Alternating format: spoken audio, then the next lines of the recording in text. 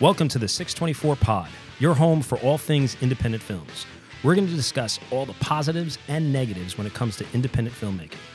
We're going to have incredible guests from the film industry talk about behind-the-scenes experience, the good, the bad, the ugly, and how the industry has changed in the past 10, 20 minutes. 30, minutes, hours, years. That's the point. It's always changing. And of course, we will always focus on independent filmmaking right here in our state of New Jersey. I'm Tom Baldinger. And I'm Mark Rigodano. All right, let's do this. So, Mark, I'm going to now ask you, who's our next guest? We're in for a treat. Are we? This guy's great. He's interviewed everybody on the planet. Yeah. He's an awesome stand-up comic. He's also a great actor. And I absolutely love chatting with him. We have John Fugelsang. John, welcome to the show. Welcome to the 624 podcast. Thank you so much for coming on. Thank you both for having me. It's a pleasure to drag you down to my level. Welcome. Well, I enjoyed working with you, John, on our web series that we shot. We shot 8 episodes called Checked Out, and John played a German customer that comes into the convenience store, and he did it brilliantly. And he gets verbally attacked by yours truly. By you, John. Did I send you that episode? By the way, have you? No, seen I've never seen it. No, I have never seen for it. A treat. It came. Wow, out. I'm a terrible producer. I mean, maybe you did, and it went to my spam folder like everything else does. But I have no idea. The thing I loved about when John came on set is when we wrote this. It was completely different in my head of how this thing goes down. And then John came in with a different character than what was in my head when we wrote it. And now I can't think of it the other way. How did you originally write it? Because all I wanted to do was please you, Mark. That's all I cared about. Well, you did. You played. So the character's German. He has a German accent, and we kind of were thinking of him as this big, goofy, like cartoony German guy. Yeah. And you came in with this. I had longer hair. I tried to do. I was going to say you grew your hair out for that. I tried to be like a diehard villain, which I was 100% down with. As soon as you did it, I go, yeah, that's exactly how it should be. But like in my head while you're writing, we were talking about this on another episode, when you write and then when an actor brings something to it, it can change everything. And it was like, now this character was almost a little more threatening than it was like being like the jokes were kind of going over his head. You played it so cool. And it goes to show, and I mean, we're not showing the audience, so I feel bad, but when an actor makes a choice, it can change everything and in a positive way. Like, I wouldn't want to go back and do it how it was originally thought of, because you brought something to it that I didn't even see. And it makes, as a director, it makes the job so much easier as a director, because when you work with professional actors who bring something different than what you wrote or what we envisioned. You wrote that episode specifically, I remember. And you have a professional actor like you, John, who comes in and just does something completely different. And, I sat back going, all right, this is perfect. I don't have to do anything. I just have to call action. Like, I got to watch the two different cameras going at the same time to make sure we're lining up and everybody looks good, because outside of that, that's the joy of working with professional actors in the independent industry, right? Yeah, it's almost the idea of directing isn't about working with the actors. It's almost casting the right actors. Then you don't have to. 100%. Yeah. I mean, one of the top rules of auditioning is that make your choice and commit to it. And be ready for adjustments if they ask for one. And I'm someone who loves to get notes. I love when a director tells me to change something. I find that the more parameters you have, the more your creativity can be stimulated. I think a blank canvas is often, it just means more work, but when you impose some guidelines for a character, that gives you a lot of room to work with, rather than the whole universe. It's ironic and it seems counterintuitive, but narrow parameters, some kind of limitation always makes me more creative. when we did Radio Gods, it was the same thing too. You came in and you had the choices made that you made, and it was like it wasn't what I thought when we were writing it, but as soon as you came in and delivered it, it was like that's exactly who that character is. Like he nailed it. Like I think I was called the Chode in that, wasn't I? you were Yes. you were the chode. Wait, the what? The chode. He was a morning radio guy. I was the Chode. Yeah. you were the kind of the meaner of the you and Don Jameson duo. Yes, I've never seen that either. You guys, I love working for you, but you keep the product from me. So this is so healing for me to hear this from you. I'll send it to you tonight. I got to call my therapist right now and tell him you guys said this because I've just been racked. So much has been lifted from me. So John, so it's funny, you know, both of us are saying, you know, we both directed you, we both worked with you, and you come in with choices. So talk to our audience about, as an actor, the choices that you decide to make prior to coming to set or getting onto a stage. What's that process like for you? The day you get a script, Yeah. what's from day you get the script to the day you show up to shoot. Yeah. What do you like to find? How do you go about finding your character? I mean, I like to read the script 100 times out loud. You know, if I had my way, you would have like a month of table reads for any play or movie.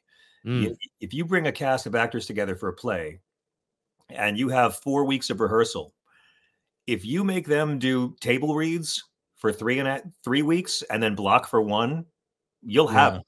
Because by the time the actors have done it so many times, they know the rhythm, they know the flow, they know the intention, they know what beats work, they know where to take a breath, where to pause. Right. And for me, it always comes from not just reading the text, but saying it out loud, which is how you memorize it, but it's also how your body gets used to it and you find the writer's natural rhythms. I mean, and the words become your own. They have to. You know, Yeah. the whole point of it is, how am I going to lie here, you know, and then lie in front of people, pretend to be something I'm not, and tell the truth at the same time. And that's what is so exciting and addicting and sometimes elusive.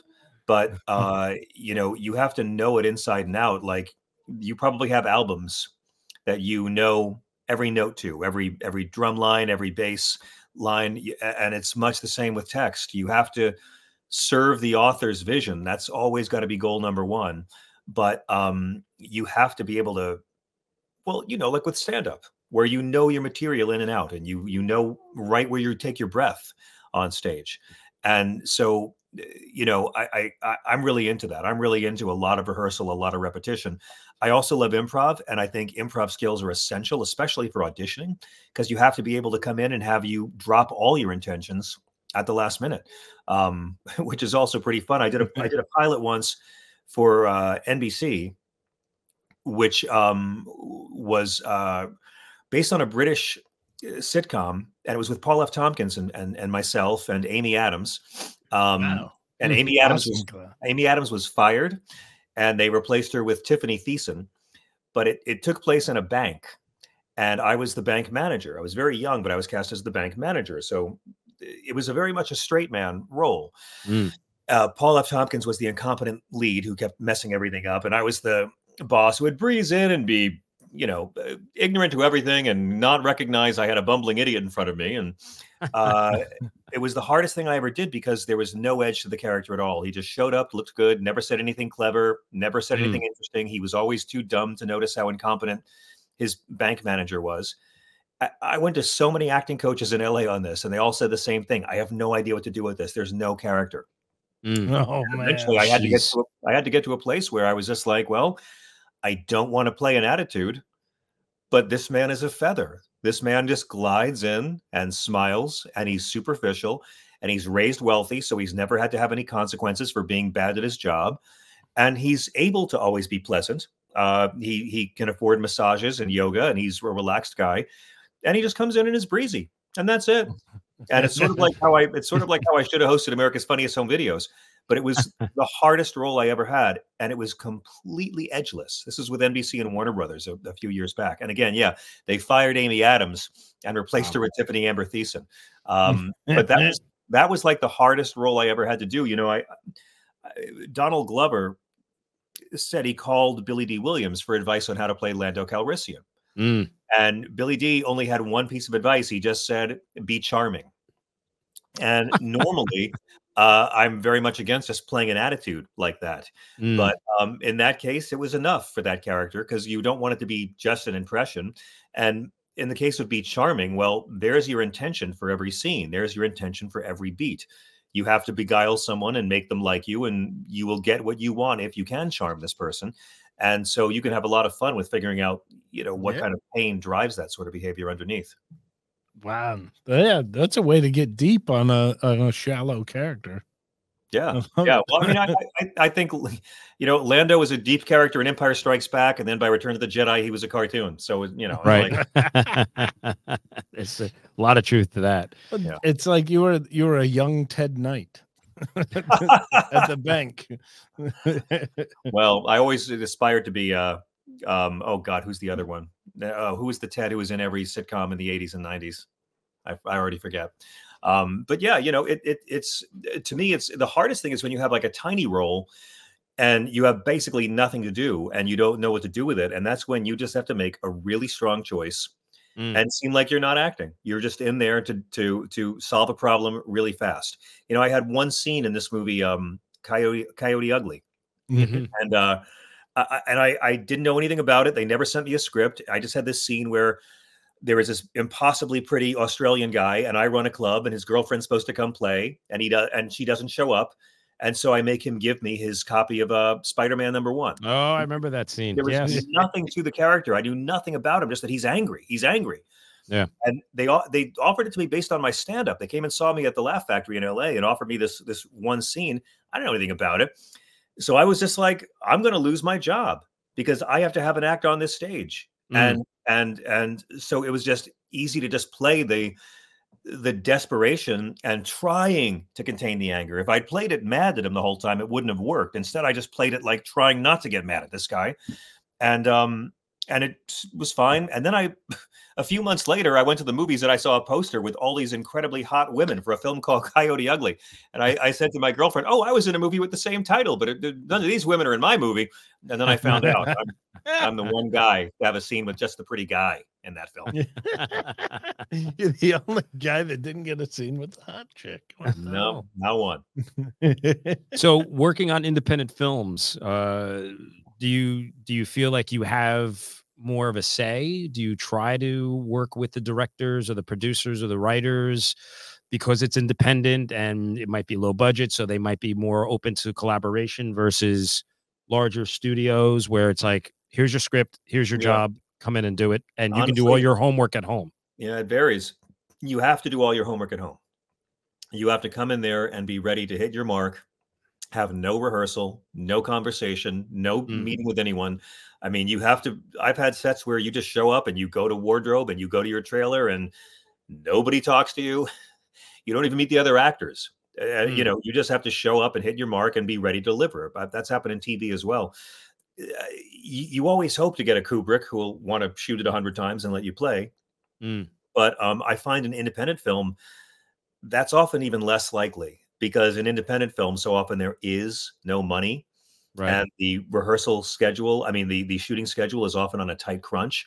So Yeah. you think, oh, it's low budget indie. I can play around at improv. And very often that's not the case at all. They've got to shoot this thing and move on to the next shot before they lose the light. Since everything's gone to digital video to look like film, it's gotten a lot easier because at least in independent film, it's not a cost issue anymore of wasting feet of film. Right. That was a big change. That's probably the biggest change, I think, in independent filmmaking in the last 20 years. Yeah. But it's no guarantee. And it's funny because I always ask actors when they come on my Sirius XM show about rehearsal for a project and how much they get. And, if it's like something based on a play, you might have a shot at it. I mean, watch Denzel Washington's Fences and think about the fact that Denzel Washington and Viola Davis did these roles on stage every night for a couple of months. So they knew it. They could breathe it. It was in their blood, and it shows. It's one of the greatest films of the 21st century, based totally on the writing and the acting. Are you a fan of? I know you do theater and stuff, but the process of theater. It sounds like that's more of what you're into. I'm a rehearsal whore. Yeah. I mean, I really am, but I I love it. also, Rehearsal whore. That's a good one. oh, I can't get enough. But I mean, but I also think film is equally collaborative, but in a different way. So I don't have a preference. I love both, but they both exercise very different muscles. Now, what about the muscle for your Sirius XM show on channel? Was it 127, I believe? Yeah. Yeah. So what's your rehearsal process for that? Well, it depends. That show has evolved a lot over the years because we were doing it in the daytime, and then they made me an offer I couldn't refuse to move it to the Progress channel at night, Mm, which meant I was moving to a political channel and had to make my show politically centered. It used to be part politics, part everything else.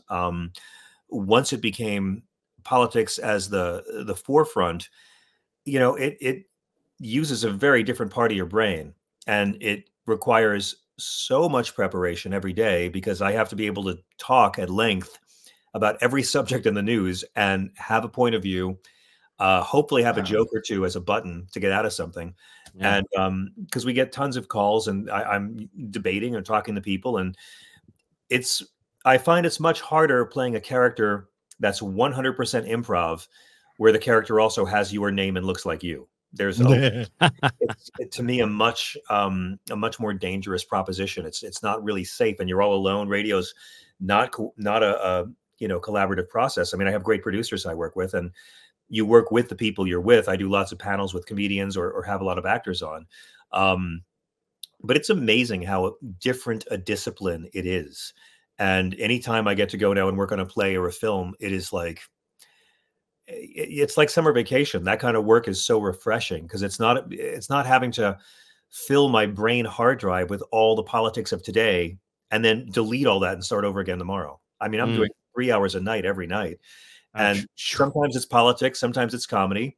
A lot of times it's talking people off a ledge, Mm, and a lot of times it's being a therapist for callers in the nighttime hours. So Uh, radio it involves so much preparation. I'm not good yeah. enough to just go up and wing it. It involves so much preparation and it involves so much improv at the same time. But that's Do you how I feel about stand up too. I was gonna say, do you find that you're more exhausted from doing radio than when you're on set, or if you're doing stand up or you're doing Absolutely. theater? Mentally, yes. Theater and being on set and stand up all give me energy, you know. Yeah. Radio yeah, is harder. Radio's harder. man. It's That fun. I It's a wouldn't lot. It's a know. lot of fun. But and again, radio is different. If I'm in the bomb cellar here doing it, it's one thing. And in New York, we're at night, so a lot of times I do the show from home. All next week, I'll be in LA, and I'll do it in Sirius XM studios at a decent hour with a full studio of comics to play with. So that gives Nice. you a lot more energy. Now, when you prep for when you used to do more interview style, Yeah. that has to be because you don't want to ask the same questions, so you want to like dig a little further or maybe assume things so you can ask questions. Do you find that little? I don't know what the right wording is. Was that more fun than like I got to read this newspaper, read that newspaper, Yeah, come up with the topic? it's a good question, Mark, because it is a different kind of creative process. Like I learned this when I was very young, and I think one of the first big interviews I ever did at VH1, which was my first broadcasting job, was with George Harrison. I was getting ready to fly overseas to do a special with McCartney, and then they called me up and said, "We need you to delay your trip to London by a day." I Mm, said, "Oh, come on, man!" And they said, "No, we need you here with George Harrison and Ravi Shankar on Thursday." I was like, "What?" And wow. I worship George Harrison. I loved his solo music. I had every album. I loved his guitar playing. I loved how much his guitar playing and songwriting changed after the Beatles, and his spirituality was of keen interest to me. I grew up Catholic, abnormally Catholic, and once I got away from the church, my spiritual side evolved a lot. I So grew up Catholic as well, so yeah, my mother was a nun. My father was a Franciscan brother for 16 years. So I was wow. raised by ex-cult members. Uh, sometimes you find out your parents were married to somebody else before. Mine were both married to the same guy, and it was God, and he got in our house. With George, I knew if I asked about the Beatles, he'd get bored and get up and leave. Right. So I talked a lot about God and the soul and meditation and Mm. what happens when you die. And in my earpiece, my producer was yelling at me, ask about John Lennon, ask about the Beatles. And I knew if I said the B word, he would You were think I was done. a Muppet and he'd get bored and he'd leave. Right. Because I knew him and I knew he hated talking about the band. Mm. So, I mean, this, and how could he not? So instead, I talked about spirituality and meditation. And I kept saying, I can't see how meditation in your garden can give you the same buzz as making music live on stage. I said, as a stand up, I Mm. understand how meditation's good. I don't see how it gives you the same high. Mm. We were off to the races. And he was Um, coming in for like 10 minutes and he wound up staying for 4 hours. And he talked That's so much. great. And we talked about death, and about the soul. And at one point I handed him a guitar. He hadn't done a concert in America in over 20 years. He played 4 songs that he'd never played live before, including an unreleased song and a Wilbury song Dylan had sung. And he was diagnosed with cancer 2 months later, and it wound up being his last public performance. And Wow. the wow. day he died, I was up in Montreal doing the comedy festival, and they asked me to fly to New York to host some wraparounds. They said, George is in hospice, and we want to recut the special you did 3 years ago, because when it aired the first time, they cut all the God stuff out. When he got sick, they recut it, had me fly in, and then it was all of the spirituality that they thought no one would care about the first time. So the day he died, VH1 played around the clock George Harrison and this 26-year-old kid talking about God and the soul and what happens when you die. And to Yeah. this day, I'll have Wow. guys come hug me in airports because they'll say, I never saw anything that spiritual on TV before. And it was all the stuff they wouldn't hear the first time. When the first time Wow. William Shatner did my show, I just, how do you talk to Shatner? Like, what hasn't this guy can just do it in his sleep, right? He just shows Right. up, plays William Shatner. So I said, with all of these movies that are getting like the Snyder cut, all of these movies that are getting Right. another shot, like director's cut, I said, if there's one movie I can think of that deserves a director's cut, I think Paramount should give you some money and a CGI budget to recut Star Trek V. Oh gosh, yeah. Now, Star Trek V is the worst Star Trek movie ever made. It's the only movie William Shatner ever directed. It is He ever directed. That's reviled, correct. and with good, it's terrible. Lawrence Luckinbill plays Spock's brother, and he's amazing in it. But the film itself is really, really bad and really uneven. And there was a strike at the time. There was a strike. There are times, John, where that movie will come on and I go, all right, I'm going to give it another shot. I'm going to give it another shot. Oh, And it's it just, terrible. yeah. But there was a strike going on at the time, and they didn't have the special effects they thought they were going to have when he signed on for the movie. Mm. So Shatner so loves that I took his greatest piece of professional shame and reframed it in a way that allowed him to talk about how its badness wasn't his fault.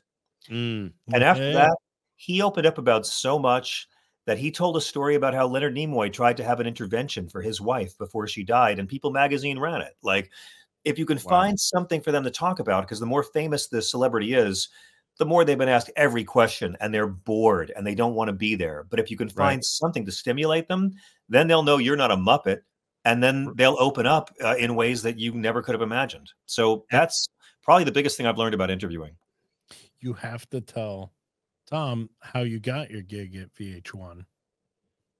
How I got it?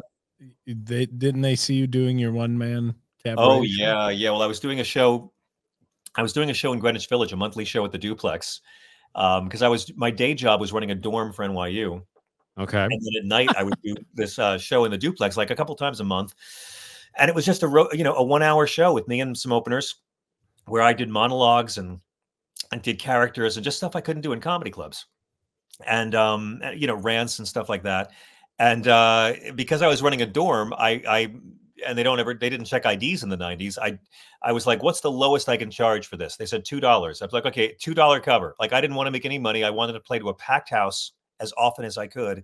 And I Mm. had a whole routine about Michael Bolton, because this was the 90s when VH1 was what I called the Michael Bolton Kenny G Liberation Front. It was nothing but this Oh, yeah. nothing but this guy with the bolts in his neck. Just this monstrosity, and just horrible music. And I took the plot of the video "Missing You Now," which has to be seen to be believed. It is the worst music video and the worst song ever released in America in English. And the whole plot is Michael his convertible breaks down in some small little town, and the local mechanic tries to help him, and the mechanic has a hot young daughter played by Terry Garr before she did Desperate Nice. Housewives and Superman, and it's so bad, this screeching dirty water song, and the whole time this old mechanic's like, "Hey, my daughter, what she needs is a good roll in the hay with a balding soul singer." And it's excruciatingly turgid. At one point, Kenny G shows up like as the Christ figure doing this. I mean, so I just did this rant, taking it apart, exploring the use of allegory and Kenny G as a Christ figure, and trashing VH1 for playing it around the clock. And I didn't know, but one night there was a table full of VH1 executives, and Oh no. but they were in the process of rebranding the entire channel, and they wanted to get as far away from what it had been as they could. What you were making fun of. Yeah, they tried to be music first. They wanted to be like MTV for grown-ups for like 5 Right. minutes before they realized no one watches music on TV. Right. So people like music, they like TV. They don't like music on TV. I mean, we would have these incredible specials with Eric Clapton and Dr. John, and nobody would watch, but a Gallagher rerun would get incredible numbers. So that's why that channel is a wasteland of reality show crap now. But they said, hey, we're looking to relaunch our channel. Come be our funny guy. But I wound up being their classic rock nerd. They hired me to tell jokes, but I was the only guy who could talk about classic rock and who knew all these bands and stuff. So it wound up being my broadcasting graduate school. That's awesome. It's just amazing because it's what you say about auditioning too. Like you came in, you had a point of view, you stuck to it, and Yeah. then who would think like, oh, and VH1 executives see him and go, yeah, let's hire that guy. Yeah, That's so awesome. Yeah, it's wacky, but again, it's about making a choice and committing to it and remembering, even in the audition process, if you're totally wrong for it, they'll remember you. I mean, Dustin Hoffman got The Graduate because Mike Nichols had read him for something else and turned him down, but thought, oh, that guy I didn't like then would be perfect for this. Happens all the time. The whole reason I met my production partner Michelle was I auditioned for her film, and I was completely wrong for it. Everybody who auditioned for this film were these gigantic, muscular, tough Southern guys. Like they looked like they would kick your ass, right behind and I saw the people who were auditioning, and I go, I got to take this in a different direction because I'm not scary and intimidating like those guys. So I made this guy the most flamboyant guy you've ever seen in your life, but the kind of guy that you're like, uh-oh, he might have a knife in his boot. Yeah, bold choices. I mean, like these casting directors have to watch so many auditions and so much blandness. And if you can find something real, find a real way to connect to them. I did this independent film a few years ago where I played this college professor who seduces his friend's pregnant wife. It's a film about mental illness and this woman who writes a bestseller about being bipolar. And then she gets pregnant and goes off her medication while she's pregnant and begins acting out. And I had to have the scene where like I'm helping her with her golf swing and things wind up happening. And my first time having a sex scene with a pregnant person, a prosthetic, a pregnant belly. And it was so weird at the time. Oh my gosh. I felt so creepy by it. I never watched it. Like when it was released, I sent it to my assistant. I'm like, can you watch this and tell me if this is okay? And I finally, after years, just watched it for the first time last week because I'm working on a reel. And it was like, oh my God, I wish I'd watched this back then. I love the work. It totally wow. It was so convincing. Like I so believed myself as this cretinous academic who was doing this to a mentally ill pregnant woman because I knew I could get away with it. And I didn't play it as evil. I played it as nice guy who realizes the guy from Coyote Ugly. This is going to happen. Yeah, no, I just played it as a guy who, like many guys, devotes himself to pretending he's better than he is. And and that was it. And as soon as I realized, oh, I can do this, and and at the time it felt really creepy and unpleasant. But watching it a few years removed, I'm like, oh my God, this is perfectly creepy and unpleasant. And I was actually happy with the work.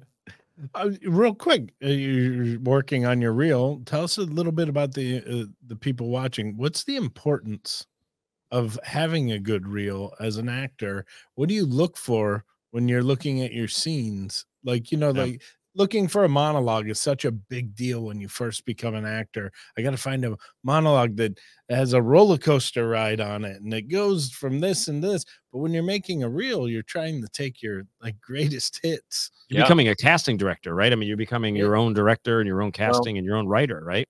you're trying to sort of read the minds of a lot of casting directors in advance.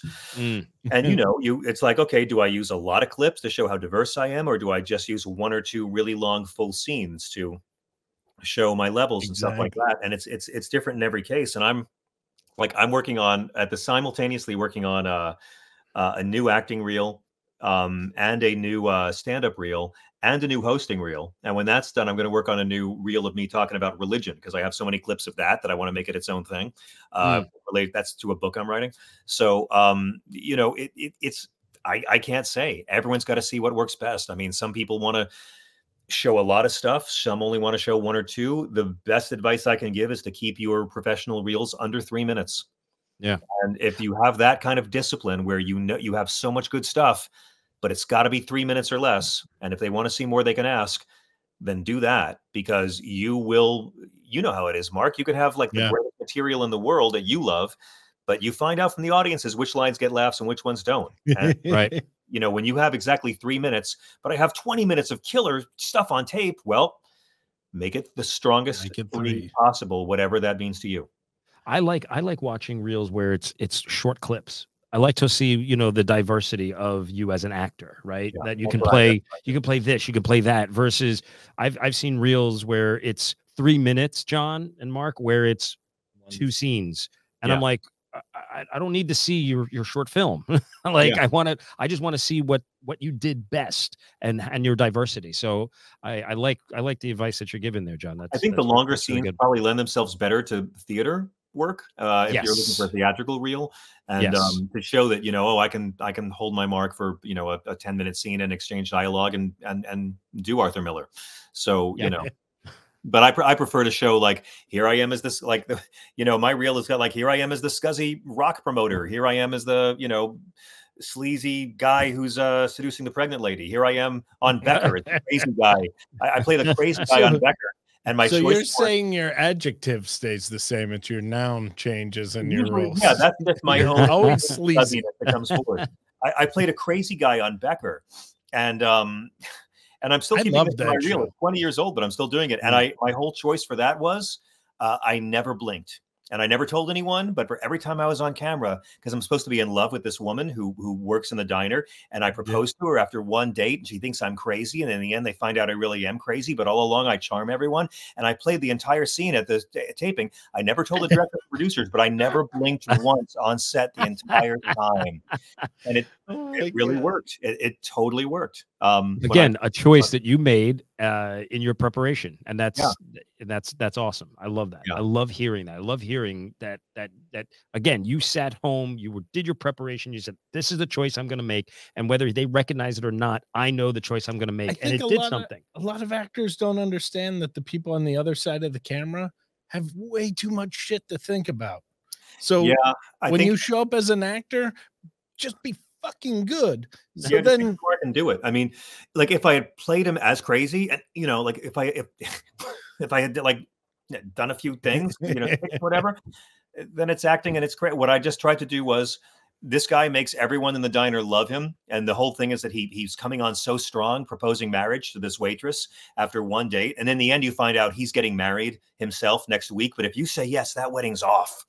And I just did it as charming as possible. But my secret, and you've always want to have a secret you don't tell anyone, and my secret was, I'm not going to blink. And I love it. And I I love it. smiled, I absolutely love and it. I played him as sane and charming and wonderful, and he never blinks the whole time. And that was, I mean, Brando said in theater, you have to show the last row what you're thinking. In film, you just have to think it. I love it. Awesome. That's a good line. We're going to quote you on that. I'm going to use that. Please quote me on Brando on quoting that. John Fugelsang said, Marlon Brando said. Yeah, exactly. Quote. Brando also said, I'll have more gravy. He said that many times. I could quote that one. So, John, so you've got a pay-per-view show coming up. Oh yeah, well, this is. Tell us a little bit about that. Can I thank you for letting me do one of these things where I don't have to talk about politics the entire time? This is delightful. I've been doing this tour for a few years now with Stephanie Miller and some other comics. The Sexy Liberal Tour. This is Stephanie's baby, and she and I have been doing this off and on for a decade. And over the years, we've been joined on stage by a lot of. I mean, Margaret Cho has done this tour with us. Daryl Hammond, Aisha Tyler. We're doing and we've been joined. We like every comic comes out and does a panel, and it's straight up liberal political comedy. So that's amazing because in so many parts of the country, you have people who are progressive or liberal or democratic or anti-evil, put it that way. And they were afraid to have an Obama bumper sticker on their car when they went to their job or their church. And so to have a theater with like 2,000 people who all vote the same in red states, the energy is like unlike any rock show I've ever seen. People are just ready to scream and cheer and hear the meanest jokes possible about fascism. And we've been joined on stage over the years by everybody from Congressman Jamie Raskin to Lily Tomlin. Nancy Pelosi has joined us on stage at some of these. A lot of great comics. The show we're doing on Saturday, October 21st, is the only date we're doing all year at the Saban Theater in Beverly Hills. And it's going to be Stephanie Miller, myself, Hal Sparks, and the comedy duo Frangela. And it's sort of going to be a year in politics, a year in review. And then our panel is going to be Glenn Kirshner, the MSNBC legal analyst. Rob Reiner will be with us. He's done the show 5 times in the past, and he's back again, unless the strike ends, because as soon as the strike ends, he's going to shoot Spinal Tap 2. And then joining us will be someone who I asked him, and he said yes. I'm so excited about this. Ron Perlman, Hellboy himself. Oh, there you go. Will be the most fearsome guy on the strike line in LA. Will be joining us on stage. It's going to be a big party, lots of great dirty jokes, and for anyone who's ready to laugh at the fascists destroying a once great democracy, you can go to sexyliberal.com.